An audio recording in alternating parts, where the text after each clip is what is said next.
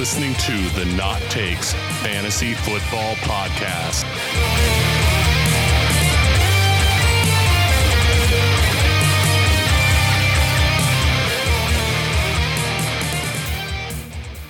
Welcome, everybody, to the Not Takes Fantasy Football Podcast, where I thought the NFL was supposed to go into a little bit of a lull period after the Super Bowl, but this week, certainly not the case. Dan, what do you think, man? Yeah, we were just talking about this earlier, like a lot of action for it to be this early in the off season, right? This is the off season, isn't it? That's what I thought. I thought so, yeah. I thought, man, that it would be pretty sleepy until pretty much around the draft, and then that's when everything sort of kicks back into gear. But yeah, I thought we'd be taking a little bit of a cat nap until the opening season, or at least in the training camp. But boy, there's been so much action in the NFL the last week or so since the last time we talked. It's wild. Good. It's good because we have something to chat about, Bobby. But at the same time, just kind of surprising. I don't know if this is going to be a trend where the offseason just starts going earlier and earlier. Just literally a full year round for the NFL. But we're just going to have to probably bump off that time we were going to talk about the Alliance this week and just go right back to the good old NFL. Yeah, right. I think that's what it was. They're like, all right, teams, we need you to get it moving here. We had another football league start up and don't want anybody even really thinking about them after Sunday. Yeah. So, yeah, I mean, it's funny. And as always, you're joined by your hosts, Bob and Dan. But, Dan, when I knew we were going to look for our tight end discussion to finish up our way too early 2019 rankings, I thought, boy, we might not have much more than that to talk about. So that one could be a short one. But, yeah, I think we're going to start things off with some off-season occurrences here. And I think we'll go in sort of chronological order from earliest this week until, like, maybe 4 hours ago before we recorded. Yeah, right. So the first one, Dan, I want to get your thoughts on, and we'll go back and forth on, is the Cleveland Browns signed Kareem Hunt to a one-year contract. So we talked about this before we came online. What was your initial reaction? Because I know we've sort of shot text messages back and forth. So what was your initial reaction to Kareem Hunt to the Browns? I was shocked. I mean, I thought that was kind of the last place they needed to get anybody. Right. Because of how great Nick Chubb played. I think you and I both, when we talked about running backs, had him ranked within the top 10 for going into the next season because we love the offense. We love what Baker Mayfield brings to the table. Takes a lot of heat off the running game, and it's a very dynamic offense. And he was comfortably ranked in the top 10 for both of us. Right. And so I was thinking to myself, what is going on? And if I'm Nick, my first thought was, if I'm Nick Chubb, I'm thinking, what else do I have to do to be the man around these parts? Like, I beat out Carlos Hyde, who was a very, very, but a good back. Had nice seasons before going into this Brown season. He was supposed to be the starter throughout. Nick Chubb outplayed him. So much so that they traded him away to Jacksonville. So my first initial thoughts were, geez, oh man, if I'm Nick Chubb, I'm a little disappointed because now you're bringing in, it's not like they're bringing in an aging back like Marshawn Lynch or something like that to kind of take some of the pressure off. Okay, Nick, you're going to get the first couple of carries and we'll give this old experienced player, somebody you can learn from, somebody you can learn some pointers from and play style and stuff like that from, and try to take the heat off you. No, this is a guy who's going into his third season in the prime of his career in terms of football. I mean, legit top 5 back the past 2 years until he, got released and suspended. Fair to say? Absolutely. Very extremely fair to say. Accurate. So, I mean, what's Nick Chubb? I feel disrespected if I'm Nick Chubb. Yeah. So I sort of had the initial thought as well. And then when you actually start reading about it, there's a few things to keep in mind here. One, he's going to be punished in some form or fashion. Could it be 4 games? Could it be 8 games? Could it be 10 games? We don't know that. Second of all, he's only under a 1-year contract, and then he's a restricted free agent in 2020. So let's just say for whatever reason, he's suspended the whole year, or he's suspended 3/4 of the year, comes back, shows enough. I mean, in theory, the Browns could have a trade chip that was just sitting on the waivers that they didn't have on their team. And I think really who it hurts the most is Duke Johnson. Because if I'm them, I mean, Nick Chubb's the unquestioned starter going into the season. And I think I know I talked about his 16-game pace. I think he would have been like a top 5 fantasy running back last year had he played the whole season. So I'm almost wondering if they just see, hey, we were just outside of the playoffs. If this guy comes back at all, we've got 2 of the better young running backs in the league. Sure. And worst case scenario, he shows really well, and we can trade him for an 3rd, 4th, whatever round draft pick that we didn't have on our team. So it was definitely a polarizing move. I read Tampa Bay was highly considering him, and I thought that would have been a good spot for him. Yeah, for sure. But it's going to be interesting to see when the suspension finally comes down, because that's going to really tell you what to sort of do and think of when it comes to Nick Chubb. Because to me, he was creeping into the maybe late first, but definitely mid to early second round as you look at it right now. Yeah, absolutely. I mean, I felt the same way. It's a situation where I never would have expected that this was going to be the situation we were dealing with this early in the offseason. I never expected to even be considering where Kareem Hunt could be possibly landing until maybe even training camp, or at least waiting to see what kind of suspension he gets from the NFL. I did not expect him to be on the Browns, but John Dorsey was, I think, the guy who brought Kareem Hunt into the league. He was the guy who drafted him in Kansas City, so he's very familiar with him.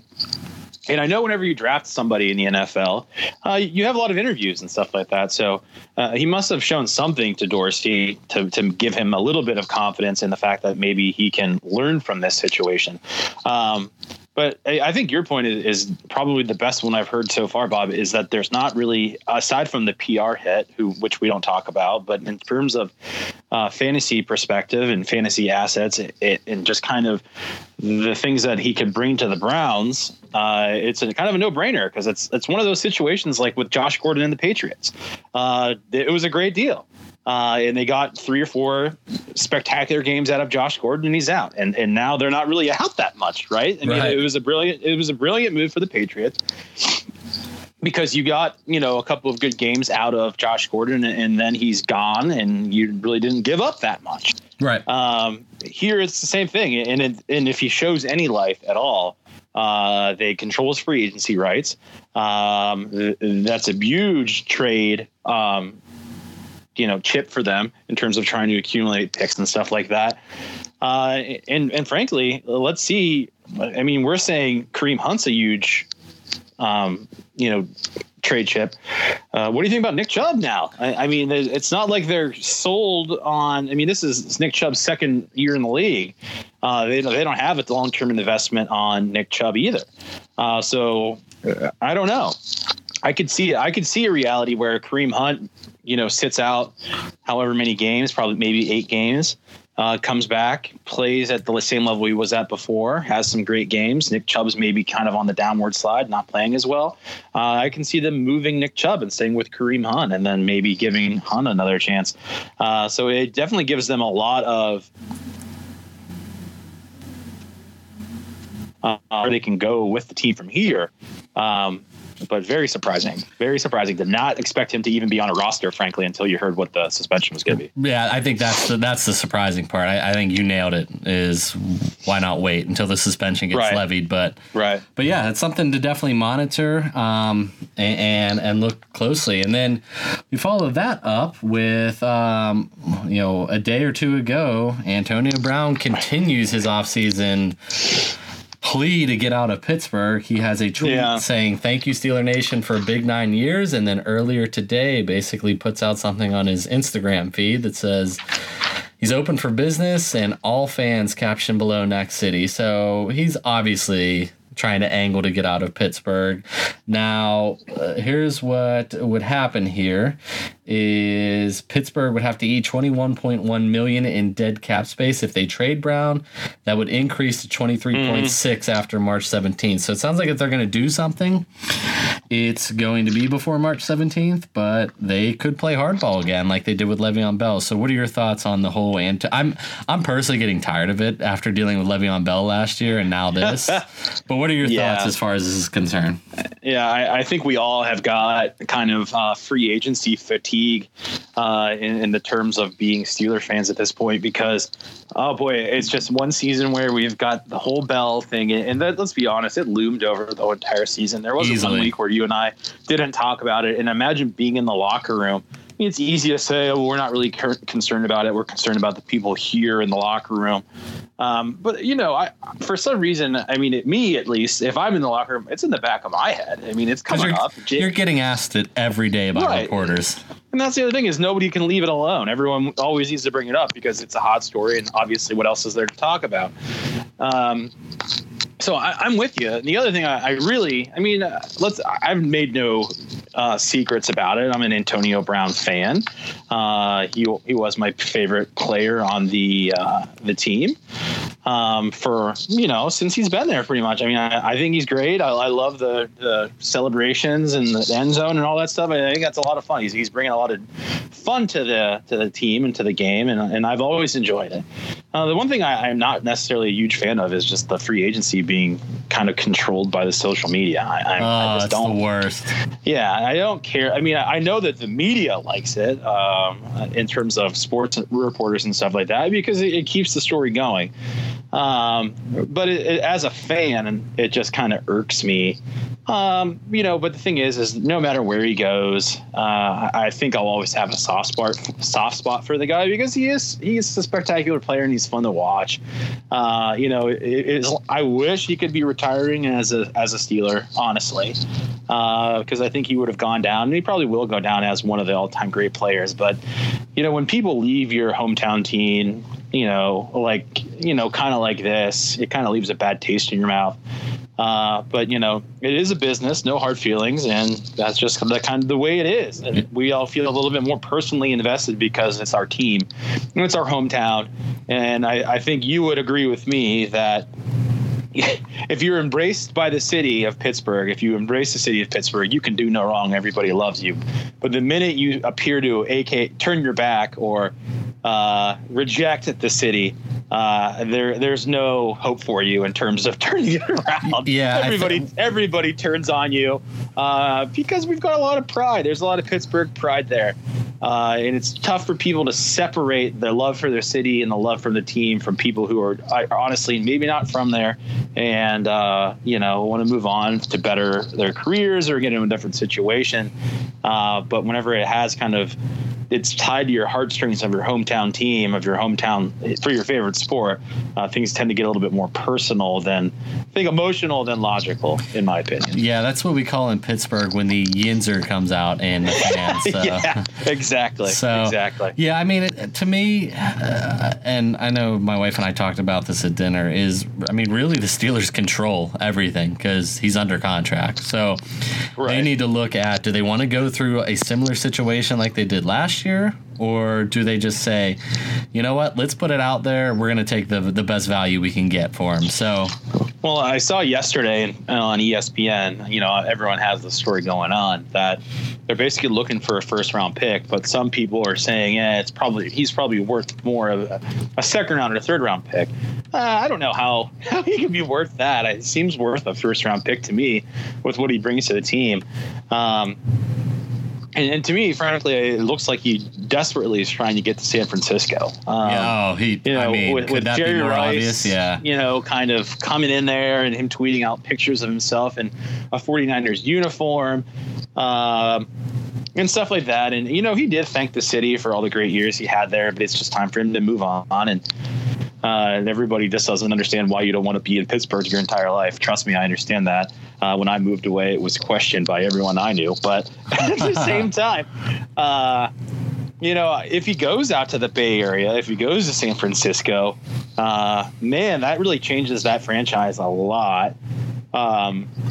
In terms of, Marquise Goodwin not necessarily needing to be the number one, Dante Pettis is still there. It gives him some time to mature and instantly gives you an all-star Pro Bowl wide receiver one for Jimmy G to throw to. And one of the best tight ends in the league. We'll talk about that later. I agree, one of the best tight ends in the league, but it's also, I think it will. I think it will have if he ends up there, and this is all speculation. I think it would have a pretty big impact on the Kittle production. Kittle, yeah, Kittle, and we'll see. I'm just not sure where he ends up. I know for a fact I saw today that he's not going to be in the AFC North. Yep, so or in the Patriots. He's not going to the Ravens, and he's not going to the Patriots, which I say thank you very much, Steelers organization, for never at least taking that hard line. But I was thinking today about other places he could potentially end up. What about Miami? What do you think about that? They need a number one receiver down there. Kenny Stills is not necessarily setting the world on fire. Devontae Parker, not necessarily living up to the hype. They need a receiver down there. What about AB to Miami? What do you think about that? They could. I just don't like their quarterback situation whatsoever. Sure. But that's one where I still think his skill, I don't think it would get him to 100, 1,200 and like 10 plus touchdowns like he's basically averaged. But right. I mean, you're approaching those numbers, I think, regardless. But yeah, I mean, that's one. If he goes to San Francisco, you still have him ranked in the top 10 of receivers in the league? Yeah, top 10, yes. I mean, he'd have to go to like a Buffalo or something like that where I'd really considered. I mean, Miami, maybe. Although I think he'd be a target hog down there. I mean, He's going to be a target hog no matter where he goes, but I'd have a hard time dropping him out of the top 10 pretty much in any spot he goes to, really. Sure. I don't know. Because, I mean, he's 100, 1,200 and 10 touchdowns at least every year. Buffalo would be an interesting spot for him to land. I like Josh Allen. I like what I saw out of him. So, and they definitely need receivers up there. There are some receiver hungry teams. So I think there should be a lot of suitors there. It's just what price are you willing to pay, right? And what are you willing to accept? Unfortunately, it's pretty well known at this time that he wants out. So not necessarily in the best position. The Steelers aren't necessarily in the best position to negotiate at this point, I don't think, because I think you can kind of expect them. They want to get out as soon as they can, so they don't have to pay the money. So it doesn't necessarily lend itself, the situation that is, to a very strong bargaining position, just because, I mean, if the guy doesn't want to be there, so he's leaving one way or the other. Do you want to deal with the headache or give us a second round, or we'll give you a second round pick? Right. I mean, it's almost like, it's almost like the Anthony Davis situation. It's one of those things where, okay, well, he's leaving anyways. We're not going to blow the whole team up, even though the Lakers almost looked like they were going to.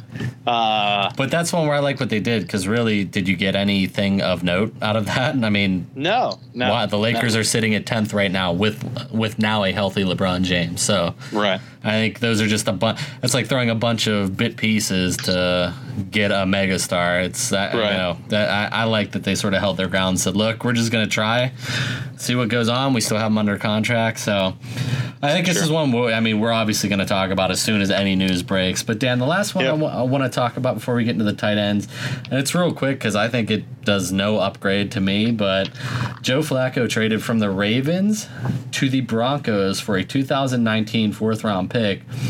I actually like that for the Ravens because, I mean, you get a 4th-round pick for a guy that's 34. He's been dealing with a ton of injuries, and outside of that playoff run, to me, never really showed massive upside. So I like it for Baltimore. You saw Lamar Jackson is the future there, but I real quick, Dan, is this really a positive upgrade for Denver over Case Keenum? I mean, I would think it is, but not much. I mean, when we talked about quarterbacks, this was one of the question mark players I had. Where's he going to be? Is he going to be in Baltimore or not? Now he's squarely not going to be there. But the other thing is that they've traded away all the receivers. So, I mean, basically you've got your second year wide receiver. His name is escaping me Cortland Sutton, and then Deshaun Hamilton, I believe, was the other one. Right. I mean, who's Flacco throwing the ball to? Let's see. Maybe AB goes out there. That'd be wild. But I don't know. It doesn't. I mean, Keenum wasn't somebody who I was looking to grab last year, even when he had Emmanuel Sanders, who had a couple of nice fantasy games. Keenum wasn't somebody who I think was even drafted in our league of record. Nope. And Flacco, I know, was not. He was a nice fill-in a week or two here and there at the beginning of the season. And I know you and I were big fans of John Brown going into the year, but as soon as Lamar Jackson took over, he kind of disappeared. It doesn't do much for me. I think it's a good football move for the Broncos to a point, because I think it's maybe another bridge player to get to the next big quarterback, maybe. But in terms of fantasy, it doesn't really move the needle for me very much. Yeah. In fact, I think it just kind of keeps the receivers kind of at the same level, because there's not a jump into a better. There's not a big jump because there's a better quarterback. I think it's the same level of play that you're getting Keenum. In fact, I think Flacco is less mobile than Keenum, so maybe a little bit of a dip there. Yep. So we'll see what happens. I mean, Flacco throws a nice deep ball, so there's that. We'll see whether he can use that. They can use that to their advantage out there. Yeah. So I don't really have much else to say. I don't think it's a massive upgrade, but hey, Denver's doing what they can. So sure. Dan, I didn't think in the middle of February we'd spend 20 minutes opening the show talking about player news. So that was interesting. So are you ready to switch gears and talk about our final position for the 2019 early rankings, the tight end wasteland? Yeah, I'll tell you right now, we can light this candle right here, right now. There are going to be big names that are not showing up in my rankings because I don't know what's going to happen with them next year. So these are very preliminary rankings, but we'll see when people either declare they're actually coming back next season, or B, depending on how things shake out injury-wise, what's going to happen. So, Dan, I'm going to go ahead and get our discussion kicked off. My number one, I think it's pretty obvious, is Travis Kelce. Yeah, me too. So, I mean, there's not going to be really much discussion. I'm just going to hit my bullet points and then throw it to you. Mine were, I mean, as a tight end, he's one of the few that are like a focal point of the offense. He's upped his target amount each year since 2014. 87, 103, 117, 122, all the way to 150 targets last year. He's at least 15 games played each of the last 4 years. And he's coming off 103 receptions, 1,336 yards, 10 touchdowns. His reception total was 10th overall in the NFL, as well as his receiving yards, 10th overall in the league for any pass catcher. Simply put, he's on one of the best offenses. He's been one of the best tight ends for years. Travis Kelce's my number one. I don't know how debatable that is, but Dan, you also have him as your number one. So what points do you have about Travis Kelce? He's a no-brainer. It's the no-brainer number one. I mean, this is Gronk. This is where Gronk was a couple of years ago. Right. Frankly, it's one of those guys who, if he's not taken, he can't be taken in the first round because it's crazy to take him in the first round. How early would you take him? Second. Yeah. I'm fine taking him in the second. If you nail, say like a RB1, I think in the first round.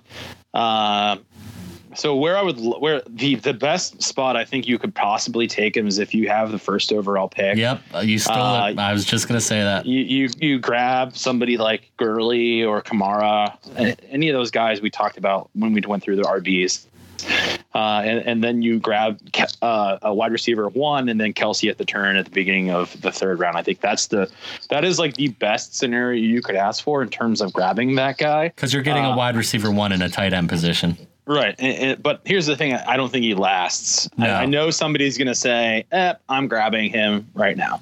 And there's a possibility in our league he's more than likely a keeper. So he might not even be available for us. That's the other thing he's in our league. He should be a keeper because I think he was in the 4th or 5th round. I mean, it's late because I don't think anybody saw him making the leap he did this year. But he's got his quarterback is stellar. There's no questions there. He's got the outstanding athletic ability. He's a matchup nightmare. He's a wide receiver 1 type number fantasy producer. So he's definitely got to be the number 1 overall. tight end, and I wouldn't be surprised if in overall fantasy rankings, he's got to be up there near the top as well, just because of how great he's been in terms of production, touchdowns, yardage, catches, all that good stuff. Yeah, so I knew that was going to be pretty much status quo for both of us. So Dan, who's your number 2 tight end going into 2019? It is Zach Ertz. So, to me, it was like kind of a 1A, 1B type situation. Zach Ertz is the best receiver on the Eagles. He's the other guy who they make there's an effort to get him touches. I mean, they want to get him the ball as much as they can. And I think back to the Hard Knocks with the Browns when they played the Eagles in the preseason, and the guys who were on the Eagles on the Browns who had come over from the Eagles said Ertz is the best receiver on the team. Yeah. I think he showed that this year. The only reason that really makes him the number 2 for me, because I think they are similar players. I like Kelsey more because I like the quarterback more. I like Mahomes more than Carson Wentz. Carson Wentz injury concerns. You don't really know who's going to be there. He showed he can get it done with Nick Foles, but he was a great target for Wentz. If Wentz is back to 100%, maybe we have a little bit more competition here for the number 1 spot. But right now, the QB concerns and injuries and stuff like that is what makes Ertz the number 2 for me. Yeah, so I'm going to surprise you. My number 2 is actually George Kittle. Really? Yeah. Let me give my reasons why. So I think he was one of those ones where people saw a possible breakout occur, but he had the most receiving yards for a tight end in a season ever with 3 different quarterbacks. So, I mean, I could have seen a breakout occur with Jimmy Garoppolo the entire year, but then you just throw in C.J. Beathard and then primarily Nick Mullins. I mean, really, and he had the most receiving yards for a tight end in a season. So, I mean, the expectation is you're getting a quarterback upgrade just by your quarterback being healthy. His receiving yard total was 8th overall in the entire NFL for pass catchers. And really, he was the entire offense for a 49ers team and showed game-breaking ability with an 85-yard long touchdown on the year. Now, if he can up his touchdown total, that was just 5 last year, to 8, right, and sort of maintain around those stats, he's creeping up towards Kelsey and Ertz. So I'm taking the belief that Jimmy Garoppolo upgrades him. I mean, I don't see him having this many yards, but I would see the catch total and possibly I would foresee the touchdown total going up. So I'm just buying into the fact that the breakout occurred much earlier and he's just going to build off of it. So I have him barely above Zach Ertz as my number 2 tight end. So you got like a 1 and then a 2A, 2B almost situation going on here. Yeah, because I mean, I'll just segue into it now since it's my turn. Zach Ertz is my number 3. And he could easily be 1. He could easily be 2. Right. But this is pretty crazy to say, but this is yet another tight end who had a record-breaking performance. He broke Jason Witten's single-season receptions record with 116, which was 2nd overall in the league, only behind Michael Thomas of the Saints. Let me give you his jumps in stats. So to me, it was an insane jump in target totals. He went from 110 to 156 year over year. That's a 42% increase. And a sizable jump in receptions, 74 to 116. That's a 36% increase. The one thing I'm liking, which I think was a knock on him earlier, but he's sort of dispelled that the past 2 years, he's had back-to-back 8 touchdown reception seasons. So I mean, easily, like I said, could be my number 1, could be my number 2, but he's, like you said, my 2B based on those stats alone. So Zach Ertz is my 3rd. George Kittle is my number 3. Yeah, I figured these were going to be the top 3. Right. And frankly, I know you kind of thought the jump was early, and you kind of have a lot more faith in the jump than I do. He's my number 3 based upon basically the resume he put together last season. Right. But I'm just not sure he can sustain that level of production. What my concern is what happens when McKinnon comes back? What happens with Jimmy G's at the helm? And you think that is would take a positive have a positive impact in his production. I'm not necessarily sure it does. I'm just worried that is there going to be the same level. I know he showed up with 3 different quarterbacks, and now this is going to be the best quarterback he played with by far in terms of talent. But I think he was basically all they had last season. Right. I mean, the backfield was banged up. Breida wasn't always there. The receivers did not have any good games. Pierre Garçon was not the same player he had usually been leading into this year. He was older. Is it fair to say, Dan, the receiving core could have been among the worst just for last year? Yeah. I mean, Marquise Goodwin was a nice player at the end of the season of the year before, but definitely did not have the same level of fantasy production that he had the previous year. Pettis had nice games here or there, but it was inconsistent. So basically the most reliable option there is George Kittle. Yep. With another season in the bed, does Pettis steal more targets? Does Goodwin take a jump? And now you've got the impending or possible arrival of Antonio Brown. I can tell you if that happens, he will move just based on 100 catch receiver plus coming into your team. Right. And I think the offense changes when you have Antonio Brown. I don't think you can run. You don't run the same plays you do when your number one receiver is Pierre Garçon. You run different plays because you're playing to the strengths of Antonio Brown. But the other thing is with a deep threat like Antonio Brown, with the talent that he brings, it really might open up the middle of the field. Right. And that's where Kittle can probably do a lot more damage. I mean, he had a game where he almost had 200 yards receiving. So I'm not denying the guy's talent. I just don't know if he can sustain it because he's having a lot more weapons come back this year, coming off of a season where basically I think he was the only viable fantasy option on the 49ers, other than the random Breida games that you and I kind of were able to grab here and there. All completely fair point. So yeah, he's going to be interesting because to me, out of the top 3, he has the most volatility. Is that fair to say? Right. Absolutely. Yeah. And that's kind of what it came down to me is that I know I'll get consistency from Kelsey. I know I'll get consistency from Ertz. I'm not 100% convinced I'm getting consistency from Kittle just because I don't know what the team's going to look like. So, I mean, and that's kind of what happens whenever we do these rankings super crazy early. But it'll be interesting to see what happens. I mean, going into last season, I think everyone expected Hunter Henry to be just a monster this year. And then he doesn't even make it out of the preseason. So that's just one of those things that we'll just have to see how the year goes and how the free agency progresses, just to see kind of whether Kittle's going to be the main man there still, or if there's going to be some more mouths to feed where he's not going to be able to kind of sustain the level of production. Very fair point. So here's where we could differ the entire way. So, Dan, who's your number 4 going into next year? My number 4 is actually O.J. Howard. Ooh, we match on this one. Get out. Nice. And here's what it comes down to for me. I think this is all upside. Right. This is a super athletic tight end. And I think you saw the upside that he brought to the field last season.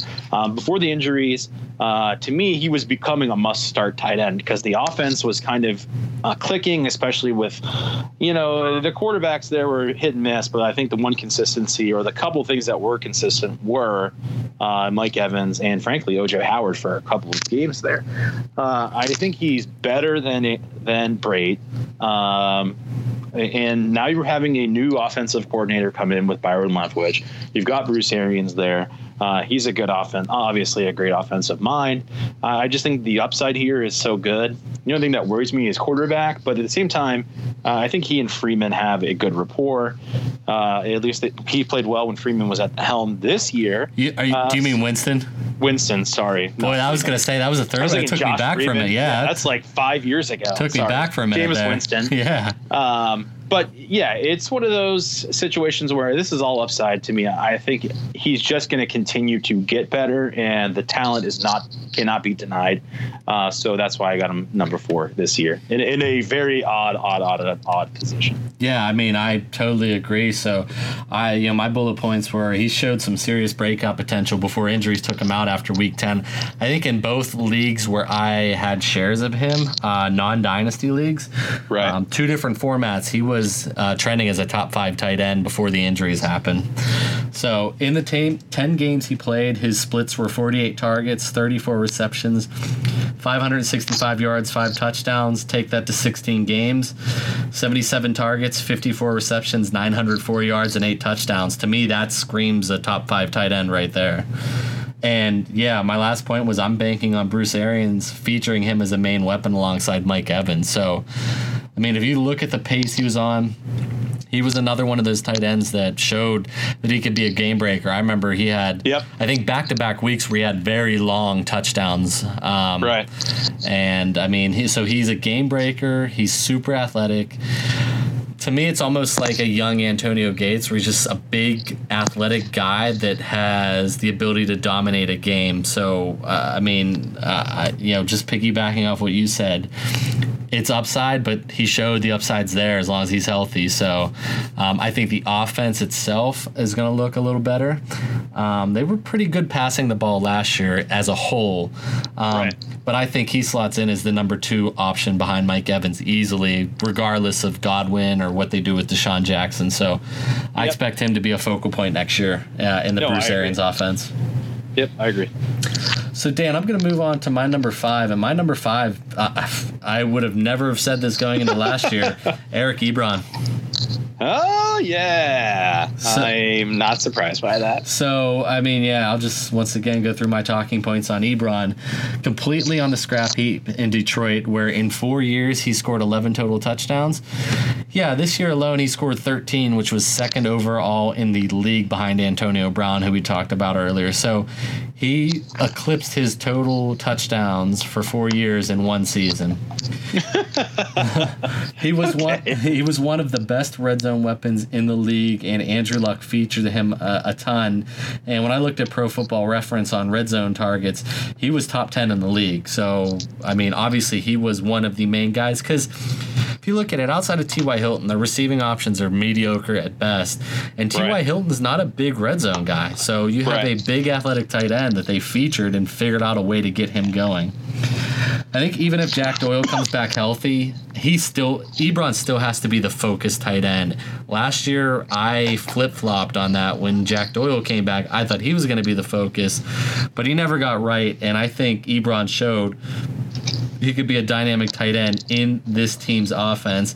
Now, he's not going to score 13 touchdowns, but I still think 8's an achievable target. So if you get 8 or more, I mean, that's what Zach Ertz scores. I mean, double digits could even be, but I'd set his baseline right around 8 if he's a red zone target like he was last year. So those are the reason I have Ebron as my number 5. Yeah, I actually have Ebron as my number 6. At my number 5, I actually have Jared Cook. Oh, nice. Jared Cook, he was a guy who I grabbed off of the waiver wire this past year, and it paid off big time. And frankly, he's the only thing fantasy-wise that I even trust in Oakland. I'm not, huge on any of the backs there. We'll see what happens. I always had a feeling just for some reason that maybe Lev Bell ends up there, but we'll see. Right. But in terms of receiving options, not much there. They got rid of Amari Cooper. There are not really any young players there that have kind of wowed anybody. Seth Roberts is okay, but, not necessarily has any kind of star power there. And not a huge fantasy producer, has nice games here and there. So they're going to have to throw the ball to somebody.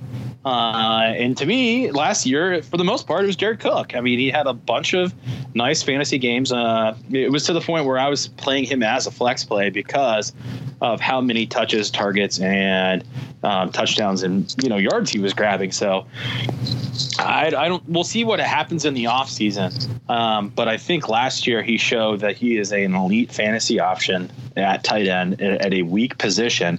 He didn't get drafted this past year. I know in our league of record. Not going to be surprised if he gets picked up this season. But I mean, geez, it's tight end, so you can probably wait until the 15th round to grab him. He still absolutely should be there at that point. But we'll see what happens. But I like him. just because, Ebron's my number 6. Obviously, never thought he'd be in the top 10 discussion. I thought he was kind of donezo after he left Detroit because he didn't really do much there. Right. Again, sorry, everybody up there in Detroit, if there's anybody up there. You guys had Eric Ebron kind of stick his finger in your eye at this point. But I like Cook more than Ebron just because I feel like there are other options there. But again, Ebron, better quarterback. I think we can't disagree on that. And I think we expect big year out of Andrew Luck next season. But I just feel like the targets for Cook are going to be higher than Ebron because no one else there right now that's going to take touches and targets away from him. Right. Yeah. And I will be talking about him a little later, so he definitely appears in my list. So Dan, you already teased it. Why don't you go into a little bit about Ebron at 6? Well, you mean Ebron at 6 is frankly a no-brainer. This is the one that I had the biggest problem with kind of putting him somewhere because I think his upside's huge. But it's still Eric Ebron. I think this was a season where he broke out and he showed you what he could do.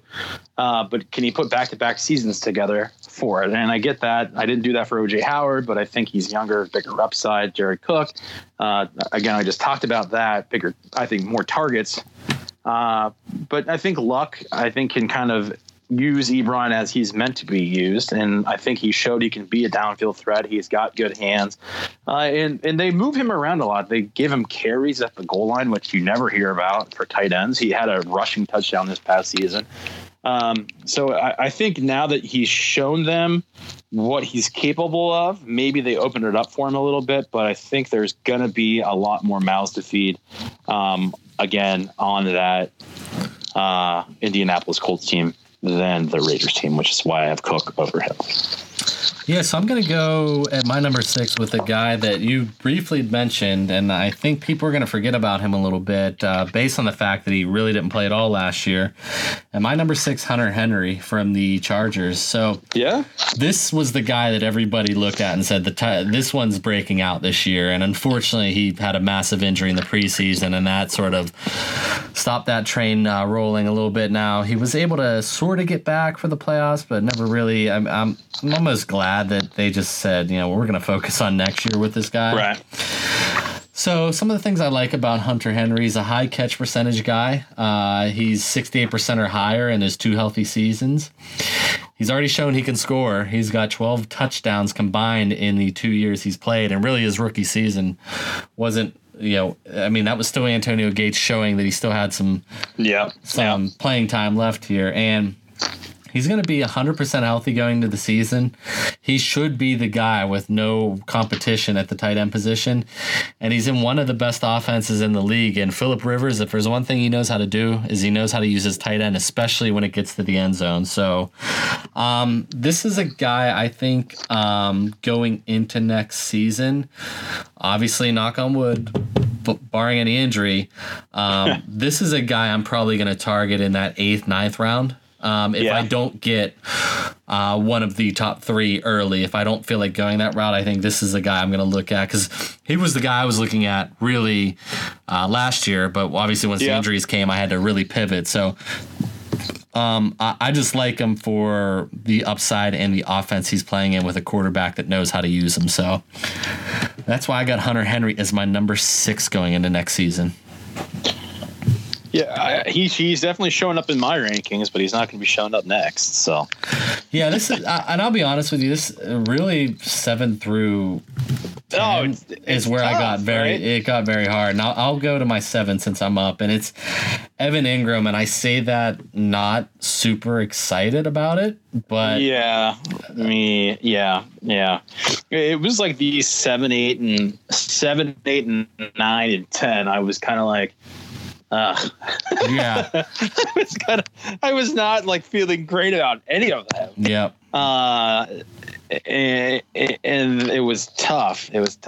Yeah. So I mean, here's what I could say about Evan Ingram. I like that he increased his catch percentage, which was actually a very big talking point that was a weak point for him in his rookie season. He increased it from 50, we'll just say 56% to 70%. So that's a nice sizable increase for a guy that it sounded like that was just going to be part of his game, was right. He's just going to struggle with drops and not catching the ball. So I like that. Yeah.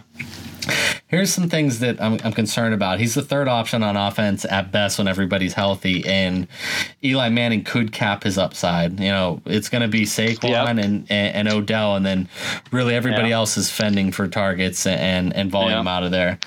Now, here's one thing I do think he has the potential of doing when healthy is I think he can reach his rookie season numbers, which was, now the targets, I don't know, 115 targets seems a little bit high, but 64 receptions, 722 yards, 6 touchdowns. I think the yards and the touchdowns are in play. But once again, when we get to the 7 through 10, it's good luck. So Evan Ingram's my 7, but he could be 10, he could be 8, he could be 9, he could be out of my top 10 by the time the regular season comes in. 30, who knows where he ends up, right? Yep. So yeah. I'm guessing that my number 7 is probably going to show up in your next couple. It's Njoku.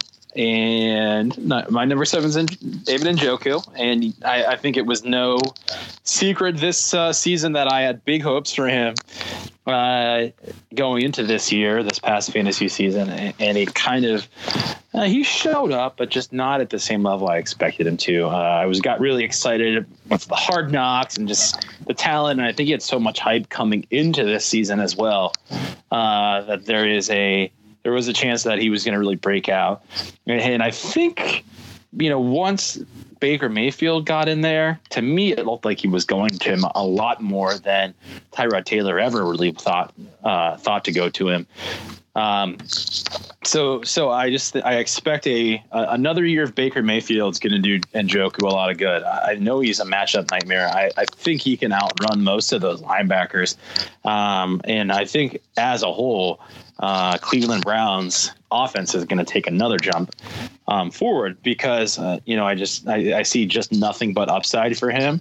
I'll be honest with you right now, 8 and 9 for me were Hunter Henry and then Evan Ingram. I like both of those. Njoku better than both of those. Henry, that's a little bit closer to me for me because of the reasons he outlined.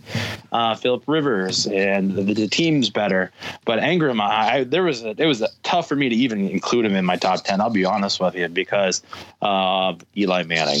Yeah, and that's really what it came down to for me was Eli Manning.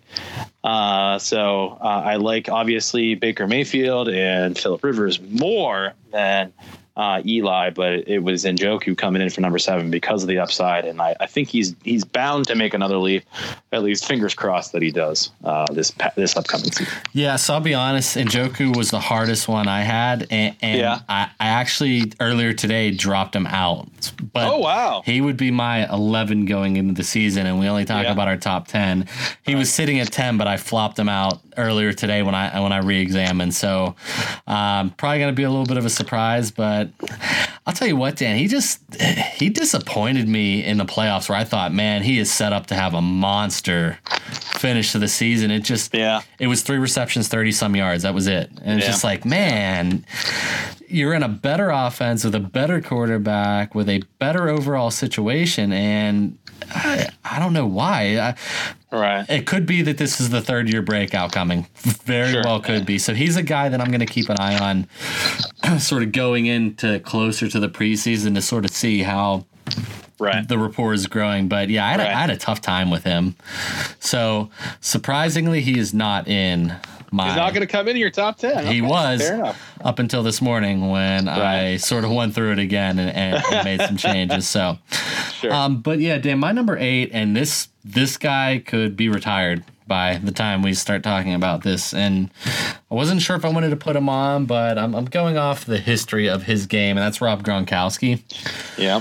Now, it's very obvious he's coming off probably his worst season of all time. Yes. And I don't even really think it's that close, but no. I mean, he was injured a lot, and that's going to be the problem is injuries could just stifle his playing career, really. I mean, he could be done because you won all the Super Bowls. You've been dominant. You might go down as the best tight end of all time.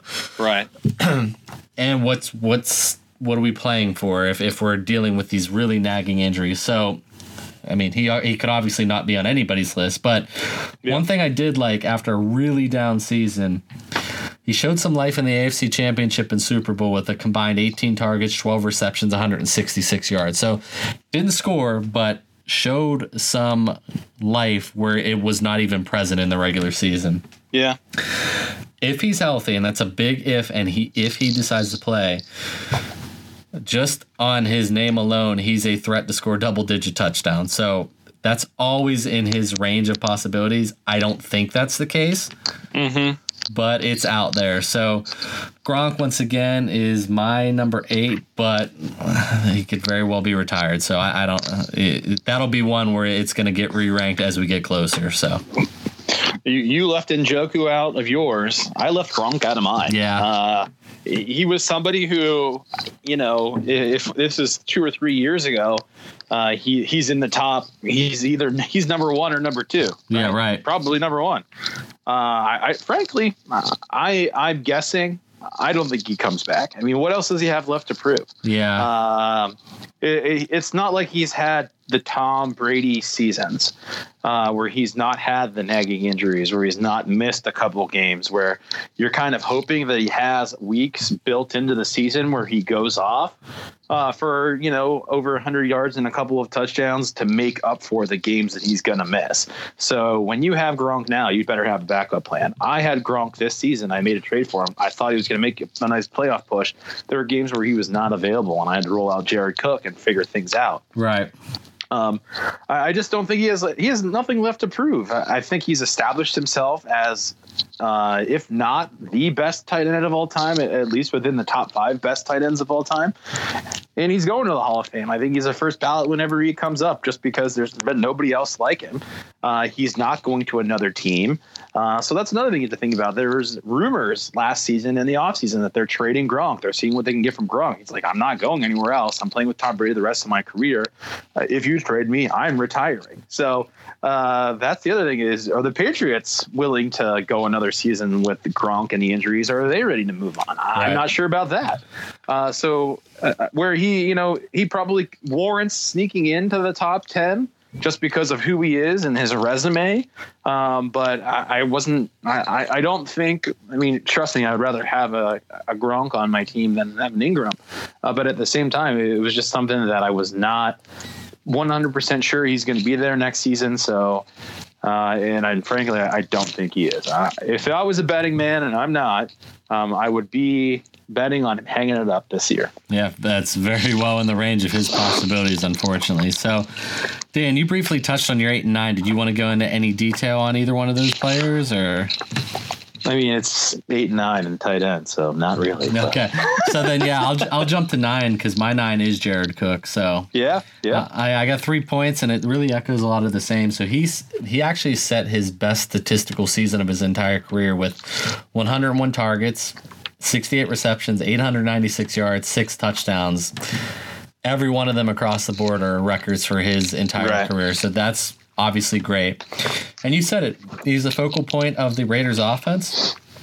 And if he stays in Oakland, it's fair to say he's going to be the focal point of their passing offense again. So, yeah, you said pretty much all of it. So my number 9 is Jared Cook. And, once again, if he stays in Oakland, that could definitely rise for sure. So, who do you have at number 10, Bob? And this is where it was Njoku, but I flipped it out for Austin Hooper. Oh, okay.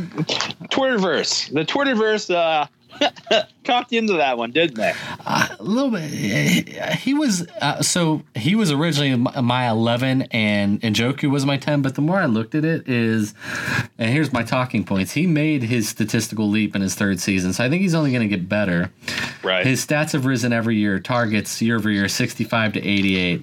Receptions, 49 to 71, which that one really stunned me. I didn't realize it was that much. Right. Yards, 526 to 660. Now, where he needs to improve his touchdowns, every year it's been 3, 3, 4. So he's not a big touchdown scorer. Right. But here's the thing I look back on, and this sort of jogged my memory a little bit, was Dirk Cutter, who is now their offensive coordinator, was their coordinator 2012 to 2014. In that time frame, the Falcons' pass offense was top 10 in attempts and yards, and he heavily featured. Now, this is an all-time great tight end. I'm not comparing these two, but he featured him. Tony Gonzalez, who in those 2 years, 176 receptions, almost 1,800 yards, and 16 touchdowns. Now, that to me is not in his range of possibilities, but it just shows me that Cutter's willing to feature the tight end. So with all that, and really if you look at it, Atlanta might have one of the most dangerous core weapons on offense with running back, with I think it's going to be a healthy Devonta Freeman. You've got one of the best receivers in Julio Jones. You've got Calvin Ridley, and now you've got a tight end like Austin Hooper. That's why I bumped him into my 10 over Njoku. So, Dan, who's your 10 going into next year? Vance McDonald. Fancy. And here's why. AB's gone. He's not going to be there. There's going to be targets up for grabs. And I think he's probably been the most athletic tight end that the Steelers have had in recent memory. I think he's more athletic than Heath Miller. And Heath Miller was a viable fantasy tight end for quite a while while he was there. Ben will throw to the tight end when they're open. And I think you saw what Vance brings to the table in terms of that big old stiff arm that he gave someone at the beginning of the season. All right, maybe there's a little wishful thinking, but frankly, I thought about Hooper. What worried me about Hooper, there are a lot of mouths to feed on that Atlanta offense. Yep. It's a situation where you've got Julio, who's a target hog. You've got Devonta Freeman coming back. You've got the emergence of Calvin Ridley, and then Mohamed Sanu's there too. So I think there's a situation where Austin Hooper, I get that. He's probably maybe within my next 5 after this. But I just like Vance McDonald more, just because I think there's going to be more targets up for grab. And I think when there's an opportunity for him to be featured a little bit more now that AB's gone, I think he might, make a huge jump and surprise some people. The other person I thought about maybe throwing there was Trey Burton, but he disappointed me so much this year, and I don't know what to think he in was terms of what that offense is gonna look like, right? He was a complete dud for me last year. He was a guy that I looked at as one of those late round, this guy, I'm just going to plug him in, get him late. Right. But, that never happened. The one big takeaway I took away from doing these and looking through the names and stuff like that is that this position is wide open right now.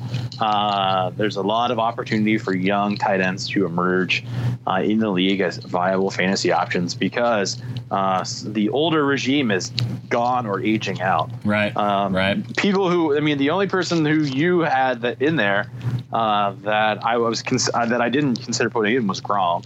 But there's also guys like Delaney Walker.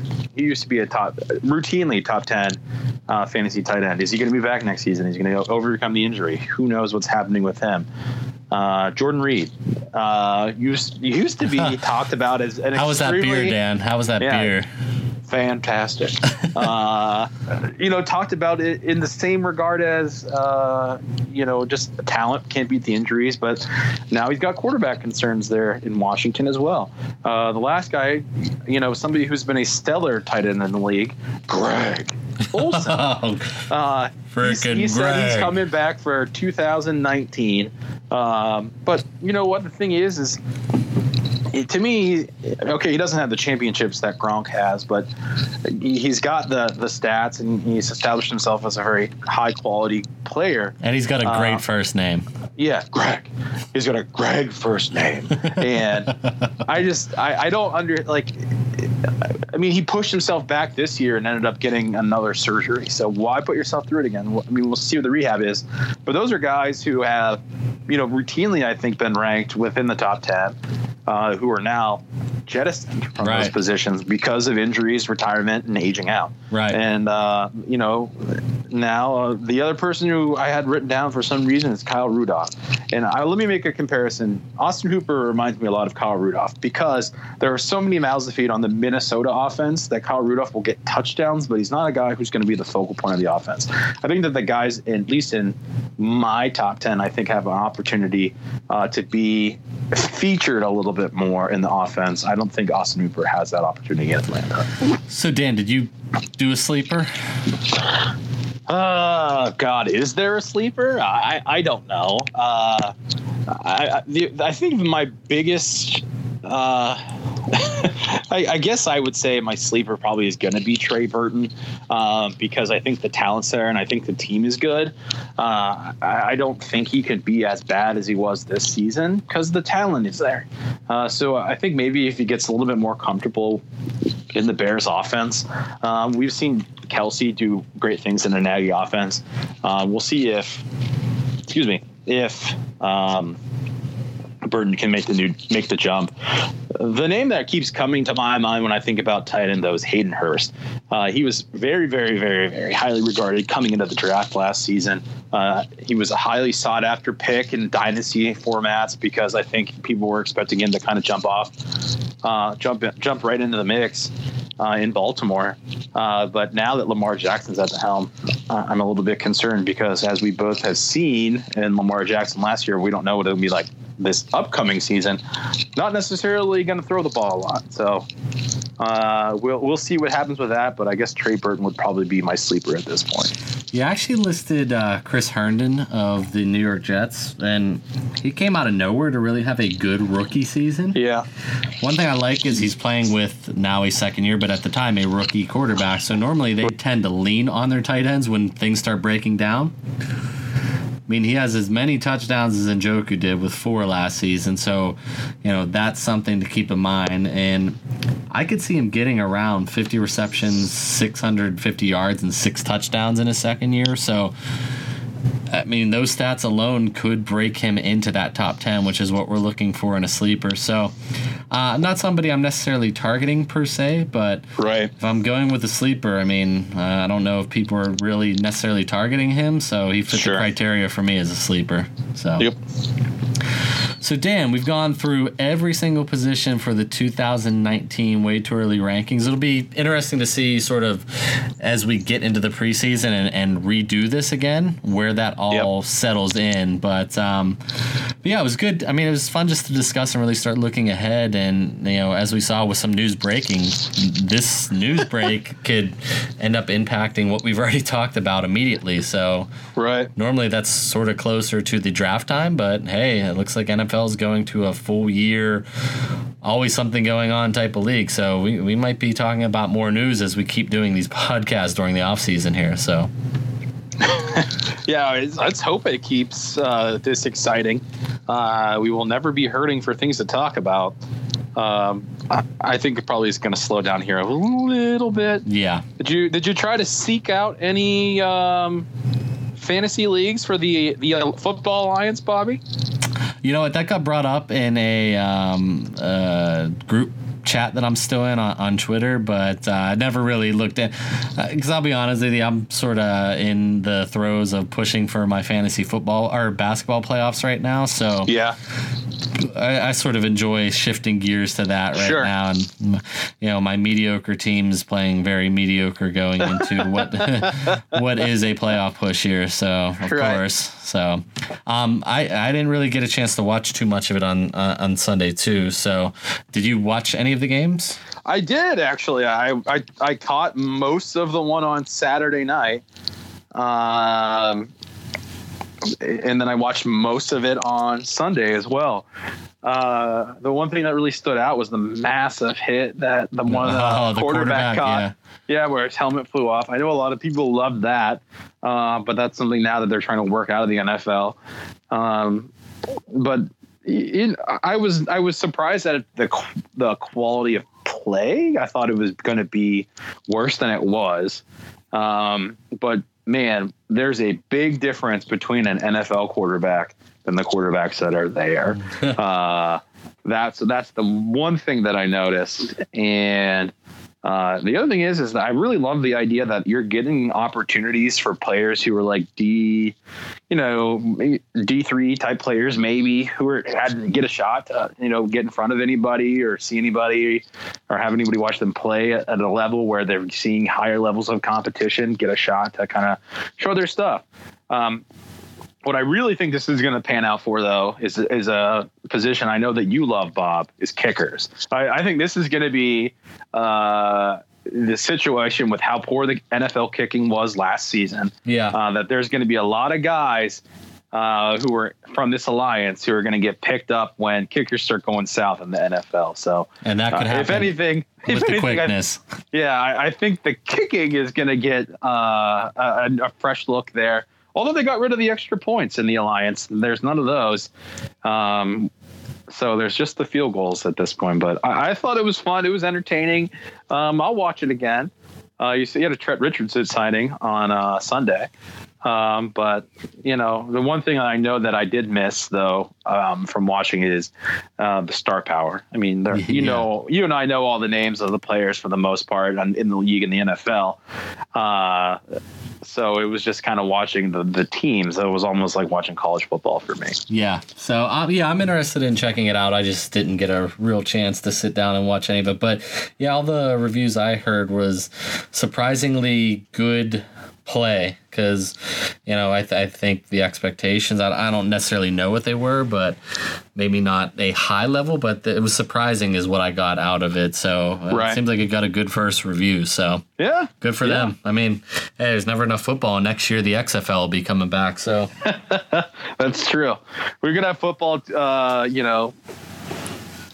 12 months out of the year at this point, the way it's going. Yeah, exactly. So, Dan, moving forward, you had made some ideas for topics. What are we going to dive into over the next couple of weeks here? What was the suggestion you had there? I think the next thing that we're going to be talking about is we're going to go through divisions and conferences, AFC, NFC, go through all of the various divisions, and then just kind of pick and choose teams and players. We'll go through all the teams, but then pick some players that we want to talk about. And just kind of maybe pick some sleepers out of those particular teams and stuff like that. And just the fantasy outlook for the upcoming season by division. Not necessarily, in these formats, we're talking about top 10 players, but there's guys in the top 15 or in the top 25 that we don't get to talk about. I think that's when what we're going to do next and take a little bit of a deeper dive into the teams individually. Get to talk about guys like Tyler Boyd, who we obviously didn't get to talk about, and even AJ Green, things like that. So, we're going to start working our way through the league next, Bobby. Sounds good to me, Dan. So on that note, let's go ahead and close up our show. So as always, you can join us on Twitter and Instagram at NotTakesFF, NOTTAKESFF. Feel free to email us, nottakesff@gmail.com. You can visit our podcast homepage, anchor.fm/nottakesff. That's ANCHOR.fm/nottakesff. You can listen to us there, interact with us there. You'll get links to every platform that we're on. So if you have a particular platform you prefer to listen and you don't feel like necessarily searching on there, you can go to that page and it'll link directly to there where you can subscribe. For the people that listen to us on Apple Podcasts, give us a moment of your time and rate, review, and subscribe to the show there. But the key is rate and review. If you can give us a 5-star rating and review, it really helps us out. If you like what we're doing, we appreciate the support and the feedback. But really, any platform that you listen on, take a moment and subscribe so that way you get the 1 episode per week during the off season, and then we jump up to 3 per week during the regular season. But Dan, why don't you throw a shout out to your brother for the intro and outro song he created for us? Yeah, it's called Alma. It's a song written, created, played all by my brother Tom. If you like what he did with that, you should check out his SoundCloud. It's That Dude Tom. He's always putting out new stuff, trying to put out new stuff. I know he's doing collaborations now with various people across the country, actually, where he'll do the music, they'll do the singing, and then they combine it and then they kind of send it out. So definitely a new thing where you can kind of have a mobile band almost from different states, but it's worked out well. So check it out, and big shout out to him for letting us use the song. And it's been with us from the start, and it'll be with us till the end, man. Sounds good. And until next week, Dan, we start looking into the divisions in more detail. I will talk to you later.